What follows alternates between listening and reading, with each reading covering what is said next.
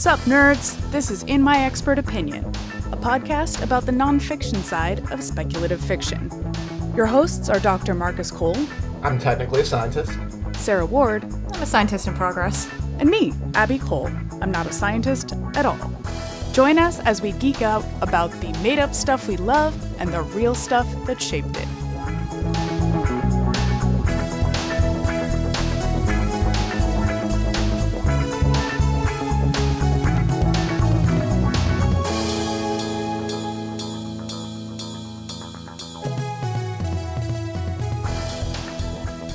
Today we're going to be talking about vampire folklore across the world, and also Buffy. Yay, Buffy. More Buffy. Yeah, so I guess just to get started, let's touch on vampires and Buffy again. We kind of already talked about it last time, but, you know, vampires and Buffy are soulless, for the most part, undead, part demon creatures. Yes. Yep.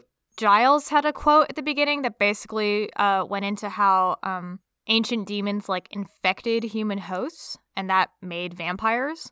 Giles, Buffy's watcher, the guy who knows all this stuff. Right, that nerd. That very, very good-looking nerd. Uh-huh. Librarian. Yeah, so basically they just exist across the world. Obviously slayers can be born anywhere, and they show vampires in other areas throughout the show. But they're largely the same creature. Mm-hmm. Because they have this common origin. The show also at some point later on talks about another kind of separate vampire species. They're proto-vampires. I think Giles calls them Neanderthals to humans are what these are to vampires. Yeah. Okay. And they're called Turek Han, I think. Mm-hmm. Ubervamps. Yeah, the Ubervamps. They're proto-vamps. They are very, very strong, but way more animalistic and less independent than common vampires are in the show. Huh. But obviously, in the real world, there are vampires across all cultures. They don't have a common origin. I mean, I would say that probably it mostly comes from people being scared of someone drinking their blood. Mm. A valid fear. Yeah, for sure. True. But, blood being a life force and something being able to take away your life force is obviously, a pretty terrifying thought. And so vampire-type creatures exist, across all cultures. Just like dragons. Just like dragons. So I thought we could just go through some vamps. Nice. Fuck yeah. Throughout history and stuff. Do a lot of these kind of pop up in Buffy? They have random references to some ancient vampire from East Asia. No. Okay. Never mind. No. No, they actually in Buffy are all just the exact same thing. Because they Yeah, remember, Marcus? Everybody in Buffy it's is white. Got it. Forgot. Yeah, so the whole thing is that in Buffy, a demon bit a human and infected it, mixed their blood, and that made the first vampire, and that's just what all vampires are. So all vampires are the exact same thing. Got it. Maybe a little bit more diluted, with human blood later. Sure. But, they're pretty much the same creature. Missed opportunity. Yeah, so I guess the word vampire itself didn't come into English until 1734. Interesting. And that came from German, and that came from Serbian language itself. But when we think of modern vampires, what we're actually referring to is this image of vampires that originated in the 18th century. But obviously depictions of vampiric creatures existed before that. So even going so far back as Mesopotamia, there were these demons mentioned in the Sumerian Gilgamesh epic, and also found in Babylonian mythology. They were called, the male versions were Lilu, and the female versions were Lilitu. And these were harmful spirits that drained victims of their blood and their life force and stuff. This is debatably connected to Lilith. I was going to ask. That sounded some Lilith I was reference. Gonna say. I think so what I was reading was that it is kind of connected, but kind of not. People aren't super clear if the words themselves are actually linked. Mm-hmm. And if the Babylonian mythology influenced the the Jewish mythology. Got Yeah. it. There is only one instance of the word Lilith in the Bible, though, in Isaiah 34:14, where it says, "There too the Lilith shall repose and find herself a resting place." In a coffin. Yeah. The translation for Lilith can also be screech owl or night creature, though. So it's not really clear, Whoa. if it's referring to just a monster or specifically this Babylonian, Sumerian female spirit that drinks blood. You know what I mean? Yeah. So were harpies and vampires kind of intertwined in some of this early lore? These are these screeching creatures, but they also suck blood and undead. I don't think harpies specifically, but in Greco-Roman stuff, there are bird-like vampires. So the last thing about the Jewish version of Lilith is that she was Adam's first wife. Oh. The whole thing that like came up that's now like very popular in like feminist depictions of her is that Adam asked her to be underneath him when they had sex or something, and she refused because they were equal. And then she was cast out, and then Eve showed up. Like, it's like this very feminist depiction. Where does that story come from? I actually don't know the origin of that one, but that's like how I heard of Lilith. That is not in my version of Genesis that I read when I still went to church. No. And can you imagine? No, this is like a later version of Lilith. I'm not really sure where it came from. I guess I could look that up. But basically, she's very commonly depicted as like a demon and a murderer of children, seducer of men, drinker of blood kind of thing. So fucking wild. Yeah. All because she hated missionary. I guess. I guess that's all it takes to become a demon. I guess that's all it takes. You just have to hate missionary, and then you instantly, like, demon. No, bad. Yeah, so in Greco-Roman stuff, there are a lot of these, like, vampiric kind of creatures. They're also very, like, succubi-like. Actually, I mean, vampires are pretty innately linked with, like, sexuality, right? Like, even in modern depictions, like, the vampire as this, like, kind of sensual creature. Like Edward. Like Edward. But you know what I mean? Like, I feel like there was, like, a shift where it went from being, like, very female creatures to, like, very male creatures, right? Like, a lot of vampires now, it's, like... I don't know, like in Buffy, right? It's like Angel and Spike kind of thing. Mm-hmm. Or like Edward, like it's like the male kind of thing. And starting with like Dracula. But then like before it would be all these like female demons and monsters that drank blood and seduced men and killed children. Interesting. Was there like an abrupt shift like over like the timeline of like the lore? I don't think an abrupt one. The sexuality thing was always kind of part of it though. Okay. But yeah, so in Greco-Roman stuff, there's like the Lamia, which is like night-haunting demon. In one depiction of her, she was a beautiful queen who had an affair with Zeus. Everybody had a fucking affair with Zeus. And then Hera found out and got really pissed off. Hera was always pissed off. But she's depicted as like a woman with like a serpentine like lower body. Oh. There was also the Impusa, which is a female shape-shifting monster, again, mostly seduced and fed on young men. As you do. The Romans believed that night owls drank blood, and the name for them was streaks. And so striges or strixes were like these bird creatures that could turn into women and also fed on blood. Huh. Fantastic. Cool. I never made this connection between succubi and vampires before. It makes so much sense. Yeah, there's like a lot of overlap, I feel like, with a lot of the early stuff, is that it was things that went after life force and blood and were mostly seducing like the unwary, you know? Yeah. Mm-hmm. But these monsters sound like way more powerful than like the male equivalents in like modern vampire lore. Like, yeah, I mean, these like ladies were like shape-shifting demons and like do all this crazy shit. All of those extra powers, like I mentioned like in the last episode, I was like, oh, they have most of these. That's where they all were. Yeah. The men fucked it up. I guess the moral of the It's story really is weird. that men are weak. Apparently. Yeah, you could also, there's like vampires like elsewhere, right? So if you look at like Africa, for example, Ewe folklore has Adzi or Ads. It's this like creature that can take the form of a firefly or a human. Weird. And it like sneaks into people's homes when they're asleep as a firefly and sucks blood from them as they sleep. I actually saw this as like an explanation for mosquitoes and malaria. Like it was the mythological like version of why people would get bitten by a mosquito and get very ill and die. Man, this is Joss Whedon's opportunity to reboot Firefly and then give his dues to the black community. Do this show. Joss Whedon needs to just stop. Joss Whedon is done. Yeah, Joss Whedon cannot be involved. Yeah, He's done. That's true. We're done with Joss Whedon. He's done. He's done enough. Go home. Someone else who's only casted white characters. Yeah. Another one in Africa was Impundulu. It was also called like a lightning bird. This is very common in South Africa. Like Zulu people have this like version of folklore. It was this very large bird that was associated with witchcraft and thunder, but it was also said to have an appetite for blood. So it was this like blood-drinking bird creature that also maybe had shape-shifting powers, depending on what you were looking at. Wild. I think that is excellent vibes. Yeah. I like the lightning edition.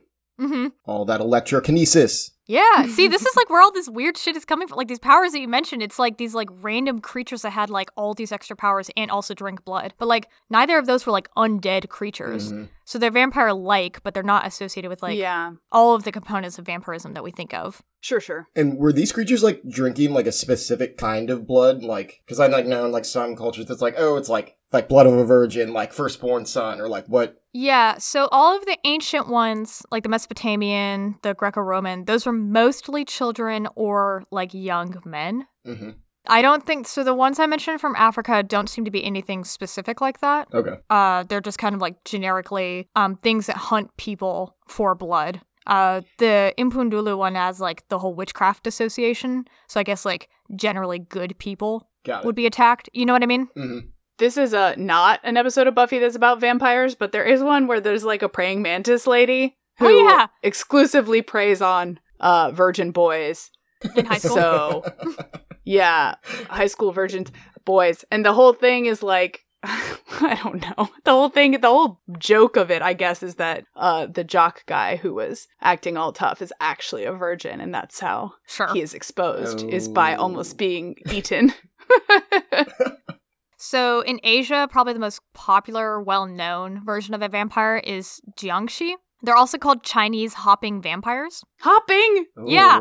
Amazing. They're typically depicted as corpses wearing the official garments from the Qing dynasty. The word itself means like hard or stiff, because like corpses, rigor mortis, like are hard and stiff. Mm. Sure. It's said that they like they hop around at night, draining the life force from people, and they live in like caves during the day, away from the sun. Ah. I guess like a potential origin of this is that people like used to pay to have someone who died transported back home for a burial. So at the time there was a lot of like migratory workers when this like legend started existing. Mm-hmm. And so the like relatives or like other people in the area would pay to have them transported back home so they could be buried properly in like their own home. And so the way they transported them was by like vertically standing them up and affixing them to like bamboo. Wait, say that again? They transported them by what? So the guy that was like paid to like transport the corpses would like put the corpse against like a bunch of vertically like lined bamboo and affix them to that. And then they would only move them at night because it was bad luck to look at them. Oh. But because the bamboo would flex as it moved, they looked like they were like hopping down the street. Oh. God.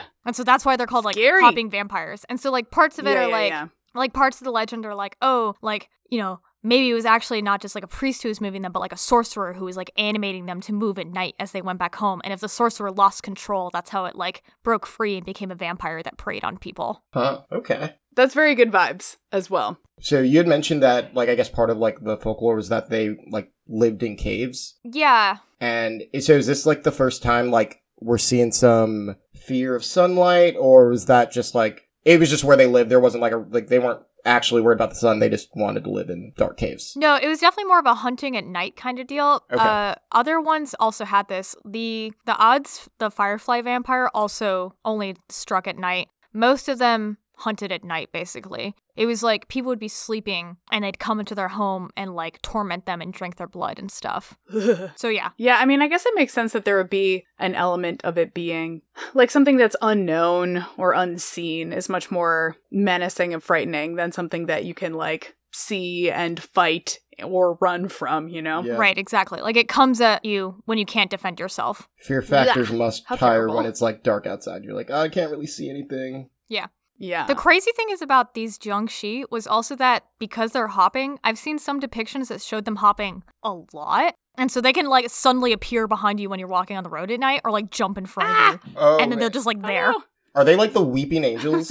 Kind from of. The Doctor? I mean, like, I guess in terms of like how quickly they appear, right? Like just like, boom, they're there. It's like, ah. Oh, God. But this is also one of the earlier depictions of vampires that is undead, in addition to the whole like taking life force thing. Oh, Right. cool. Let's see. So in the Americas, there's a couple different versions. In Chile, Peuchen, they are these shape-shifting creatures that drink blood. And then I'm sure most people have heard of chupacabras. These primarily are a thing in Mexico, but also like the Caribbean, specifically Puerto Rico, and in the southwestern United States. You have these legends. It literally means goat sucker. They mostly drink the blood of livestock. That would be it sounds like such a good insult in English. Goat sucker. I know, right? I mean, I know it's like literally what it means or whatever, but there's something about that. I don't know. I think it's the K sound again. Yeah. The fun. The muck duck. The muck duck phenomenon. But yeah, so these mostly drank the blood of livestock, and they weren't like undead. They're just like a monster, you know? Mm-hmm. Kind of starting to get closer to what we think of as vampires, though. So if you look into medieval Europe, in like the 1100s and the 1200s, there were several historians, William of Newburgh and Walter Map, who was a Welshman, who recorded several accounts of revenants. And these were like vampire-like creatures, corpses that animated and haunted the living. So explicitly undead. That's like the Winona Earp thing. What? The revenants. Winona Earp. It's a TV show. Oh, okay. Anyway, there's like zombie kind of things. Yeah, so these are kind of a mix between zombies and vampires, because sometimes they weren't depicted as drinking blood, but sometimes they were. Yeah, they were basically just these like repulsive corpse-like monsters that haunted the living. Walter Map, for example, the Welshman I mentioned, he wrote of a man who was revived from the dead and would like wander the street at night saying the names of those who would die of a sickness within 3 days. Oh my god. And then they would die. God. Fucking creepy. And this happened for a while, and then the town got like a priest involved, and he dug up the body, cut the head off with like a spade, and sprinkled it with holy water to prevent him from like wandering the street and naming the dead kind of thing. So he wasn't like drinking blood, but he was this undead monster that was like targeting people with like a sickness. Yeah. Well, and also it's like the holy water and decapitating thing is exactly. So vampire it's like adjacent. this weird like ghoul zombie vampire middle category, you know? Mm-hmm. The last part of the medieval thing I wanted to mention is this Jewish mythology that developed mostly in Germany in medieval times, which were estries. And these were like vampiric-like monsters that had a special fondness for the flesh and blood of children, specifically. Yuck. Yeah. There's also, see, you're telling all these folklore things, there's like elements of it in Buffy, but they're not the vampires. There's like another thing that like eats sick children. Right, they're like in Buffy just like random monsters versus like being related to vampires. Yeah. I wish there was a hopping one, though. I feel like that's a missed opportunity. Terrifying, right? Yeah. Anyway, so then at this point, we get to what everyone likes to call the 18th century vampire controversy. Oh, fantastic. I fucking love a titled controversy. This is my favorite thing. I've never heard of this, and I'm very intrigued. Now, this is what is the origin of vampires as they're commonly depicted in fiction today. This primarily was happening in southeastern Europe and specifically Transylvania. Mm-hmm. I know that one from the books. So I'm going to be kind of citing a bunch that this guy Paul Barber wrote about in his book Vampires, Burial and Death, Folklore and Reality, a 1988 book. So basically, there was this really important historical event, the Treaty of Passarowitz. This happened in 1718. Basically, parts of Serbia and Wallachia were ceded to Austria. And the occupying forces noticed this local practice of exhuming bodies and, like, killing them. As you do. As you do. And so this was based on, like, folklore that had existed beforehand, but became, in the 18th century, this, like, widespread mass hysteria, paranoia, and panic that, like, swept across Europe, but started mostly from here. That's fucking wild. So an example of this earlier folklore that existed, this is a Prussian folklore specifically, the shoemaker of Breslau. Mm-hmm. This is, like, a late 1500s folklore. Mm-hmm. A shoemaker slit his throat. His own throat? Yep. Oh, okay. Wow. Okay. I don't know who else it could have been in the way you said that sentence. I don't know why I asked that. Who's? A shoemaker slit his own throat. His wife, she didn't want it to be known that it was a suicide. Mm-hmm. So she said, "It was me. I did it. I murdered my husband." No, so they like dressed him up. She and like the son like dressed him up and made it look like he had a stroke instead. God. And he was buried. That's some Edgar Allan Poe shit, man. Right, but then he went on a rampage as a vampire. Right. And was killing all these people throughout the town, because at the time it was believed that those who committed suicide or were buried improperly would come back as a vampire. Interesting. And so he went on this rampage because he killed himself and was like buried in a way that was like a lie. And then eventually the authorities exhumed his body, chopped it up, burned the pieces, and threw the ashes into a river to like stop his bloody rampage. Shit. The extent to which a vampire has to be destroyed in Buffy is also kind of variable. Like, after season 1, when she kills the master or whatever, they have to, like, go through all of this shit with his bones, but then it's still not good enough, and then she just smashes them into a little, as Xander says, she grinds his bones to make her bread. Oh my god. Yeah. I mean, obviously she doesn't actually make bread out of it, but that is the, But most of the time, they just go poof and disappear, and there's no extra exhuming or cleaning up necessary. Just hit him with that stake to the heart. I don't know if they can stop a vampire from coming back, though. Like, she just lurks outside of graves and waits for ones that might be vampires. Yeah, I don't really know if they talk about prevention, I guess, in Buffy, right? Yeah, like, it's mostly like they just happen and she's like, oh, well, gotta deal with it. Yeah, I don't think there's a way to head it off at the pass. Yeah. Perhaps if she had tried chopping them all up into tiny pieces and burning them before they came back as vampires, although that may have been a little bit more logistically difficult than the other one. And also, if they weren't ever going to turn into a vampire, kind of just fucked up. Yeah. Yeah. Rumor has it that the vampires turned into dust in Buffy for just like pure convenience reasons of like really? not wanting to have to deal with bodies lying around. Makes or sense. for Buffy to have to like constantly be lugging bodies like, into clean the woods. up. Yeah. It'd be really hard to cover that shit up. As like a high schooler, it's like, oh yeah, I'm just constantly got bodies. Yeah. Yeah.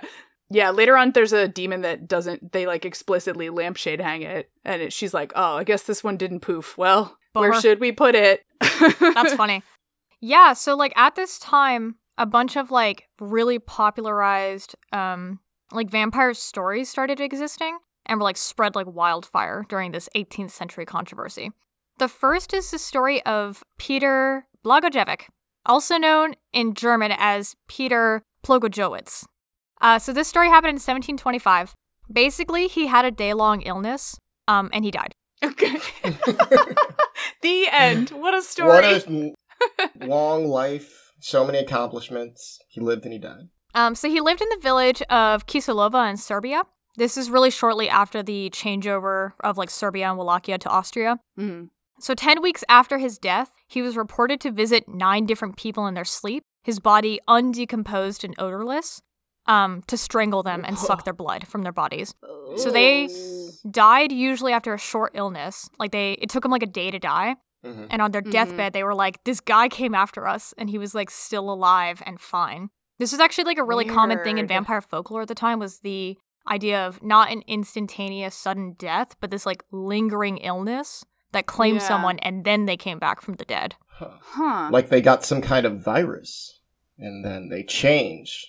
Right. So this was happening. People were freaking out. Eventually, a priest showed up and uncovered the guy's body. And it wasn't there? Well, he wrote that it actually looked like he was completely fresh. It wasn't an unchanged body, but he had like grown new skin. His hair had grown. His fingernails had grown. Okay. Yuck. And there was like fresh blood around his mouth kind of thing. And so the priest staked him and fresh blood poured from the wound. And then they burned his body to like stop his rampage. This is all very unsettling. Speaking of the sexuality part. Yeah. So this guy, Paul Barber, in his book wrote the accounts of these people involved, like the priest, and like translated his writing on it. Yeah. Part of it is that the priest like kept saying that there were quote unquote wild signs of the body. Wild signs of the body? In what way? Boner? Exactly. So Paul Barber said it was generally assumed that the wild signs implied that the corpse had an erection. The vampire folklore is a sexual creature. His sexuality is obsessive. Indeed, in Yugoslavia, when he is not sucking blood, he's apt to wear out his widow with his attention such that she too pines away like his other victims. To wear out his widow? Yep. Oh, Dude. God. I can't tell if I love that or hate it. It's pretty horrifying. Okay, why? Was necrophilia like rampant at this time? Yeah, that's what I'm wondering. Maybe, I think one of the explanations this guy gave was that part of it is that they probably had a quote-unquote erection because of bloating of their sexual organs after death. Sure. Ew. So, like, that's maybe where the link came from. Guys, I want to be cremated. If I die, please. I don't want any of this. Sure, yeah. Just start, you know what? Start with the chopping me up and burning me into pieces. You don't want to get staked man. first, not staked to the heart and then chop No, you up? And... Yeah. Okay. Just go through all of the, once I'm dead, go through all of the procedures for anti-vampire. I don't want to be a vampire. It all sounds really horrifying, right? Yeah. Yeah, so that was the story of Peter. And after Peter, Well, rather around the same time, there was another Serbian folklore of Sava Savanovic, who is one of the more famous Serbian vampires. He was said to have lived in an old watermill, and whenever millers came to mill their grains, he would kill them and drink their blood. There is a vampire mill in Skyrim. There is a vampire mill in Skyrim. I can't remember their names, though. It's Hurt and Hearn. Okay. Wow. Fantastic game. Do you think it's that? Maybe. I mean, Yeah, they explicitly, like, kill and drink the blood of millers who came to mill their grains.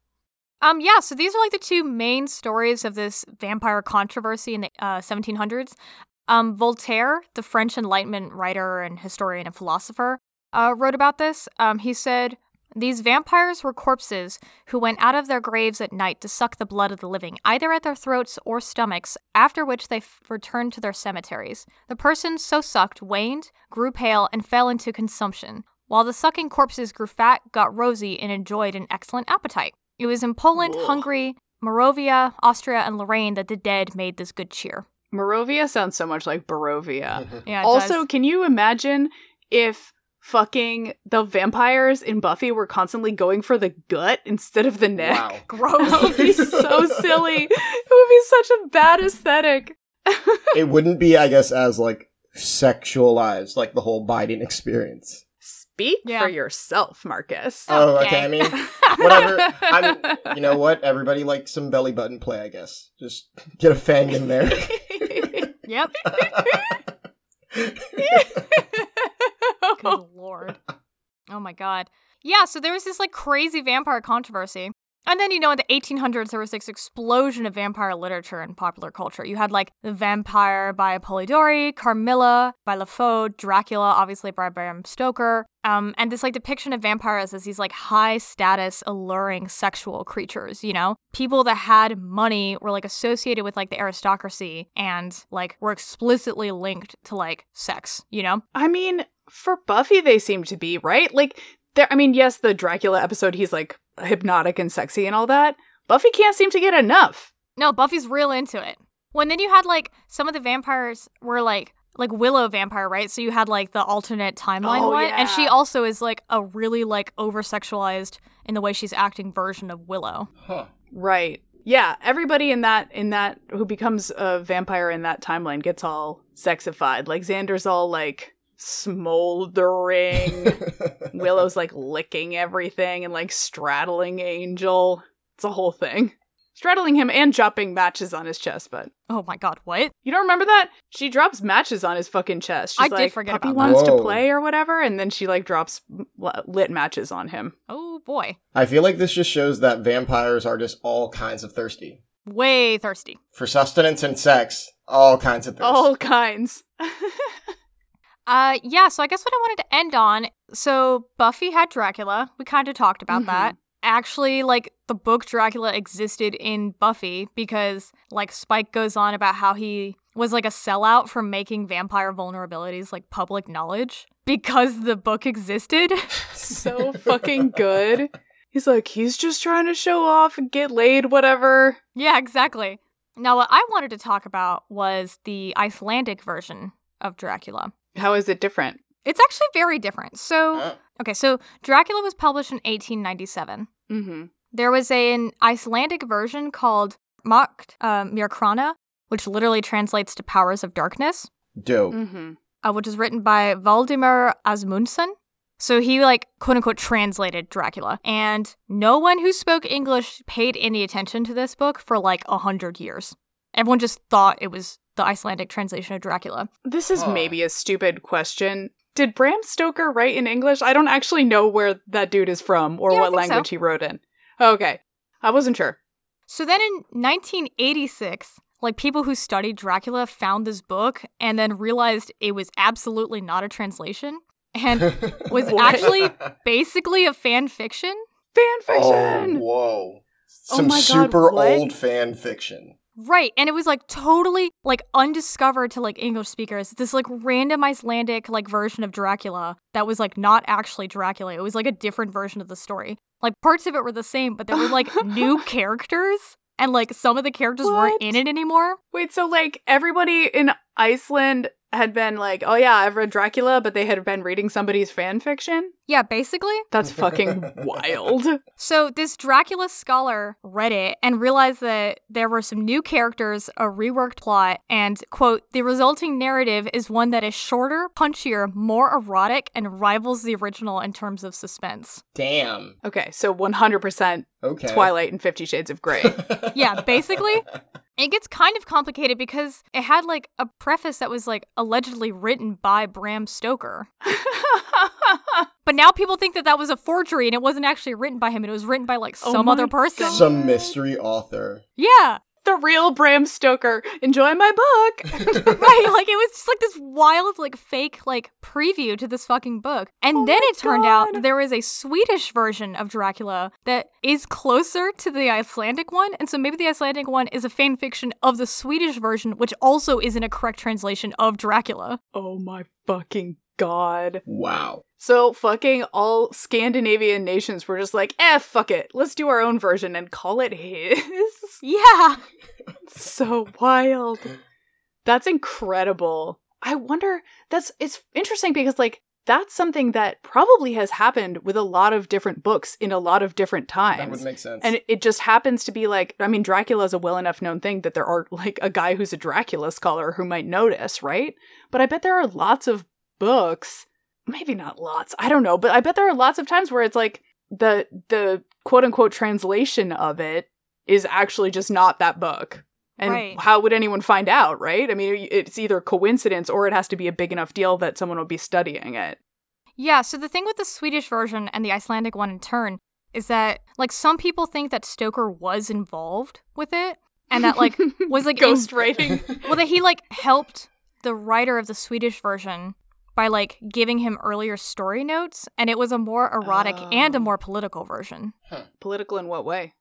I can't believe I asked that instead of erotic in what way. I'm so sorry. Let me start with I also don't know anything about Dracula. I cannot comment on its politics. I read it once and was very bored the entire time. Can you comment on its eroticism? I think it was just sexier. It was a lot punchier. The wives had a bigger deal. And that's pretty much all I got. A lot of these articles I'm reading are refusing to go into the eroticism. Absolutely no missionary, though. Apparently not. That is, well... Not with Lilith. Not happening. But yeah, so the Swedish text is more complicated and has different scenes that aren't in Dracula or in the Icelandic version. So now that there are like these 3 versions of Dracula. I'm gonna write Dracula now. They're like totally different. Like each one of them has different shit in it.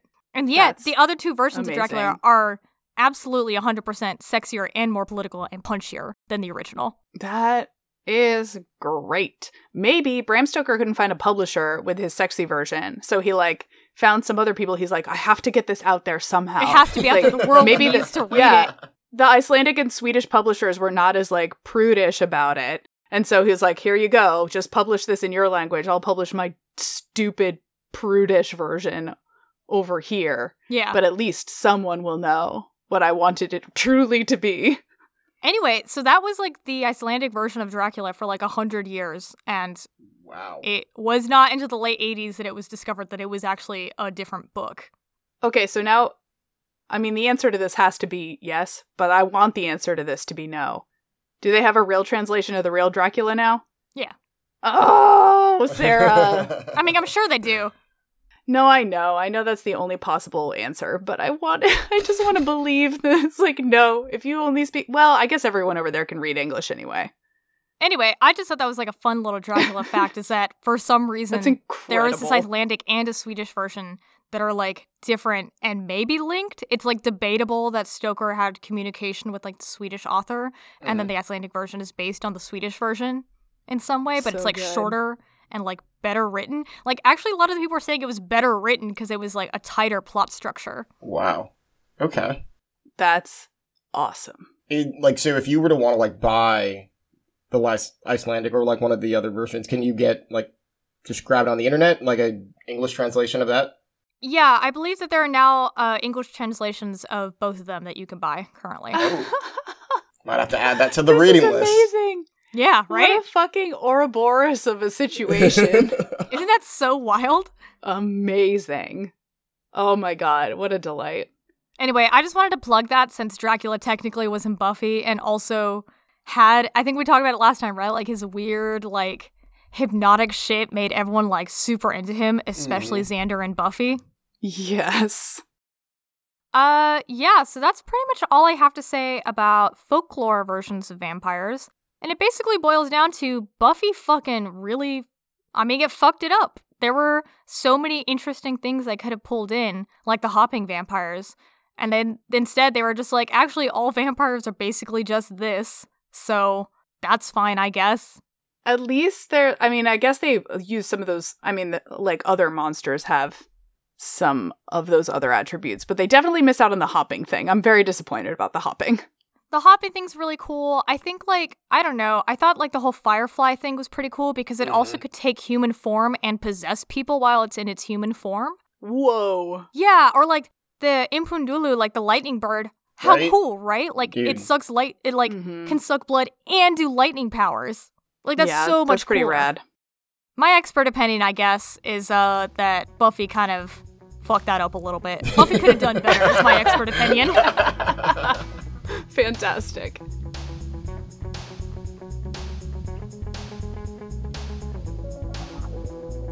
Thanks for listening to In My Expert Opinion.